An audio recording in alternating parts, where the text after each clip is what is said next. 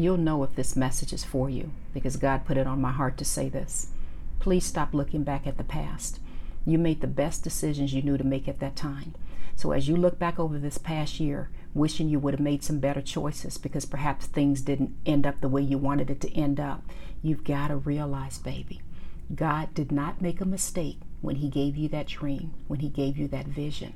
Sometimes you just have to learn from those decisions that you made because that's what's needed for this next level you're about to walk into.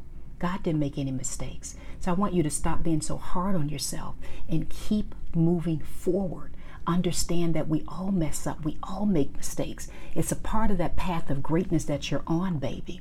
Because what you're working on, and I've told you this before, it is going to change your life and your family for generations to come. So don't you give up. You keep moving forth, okay? I love you.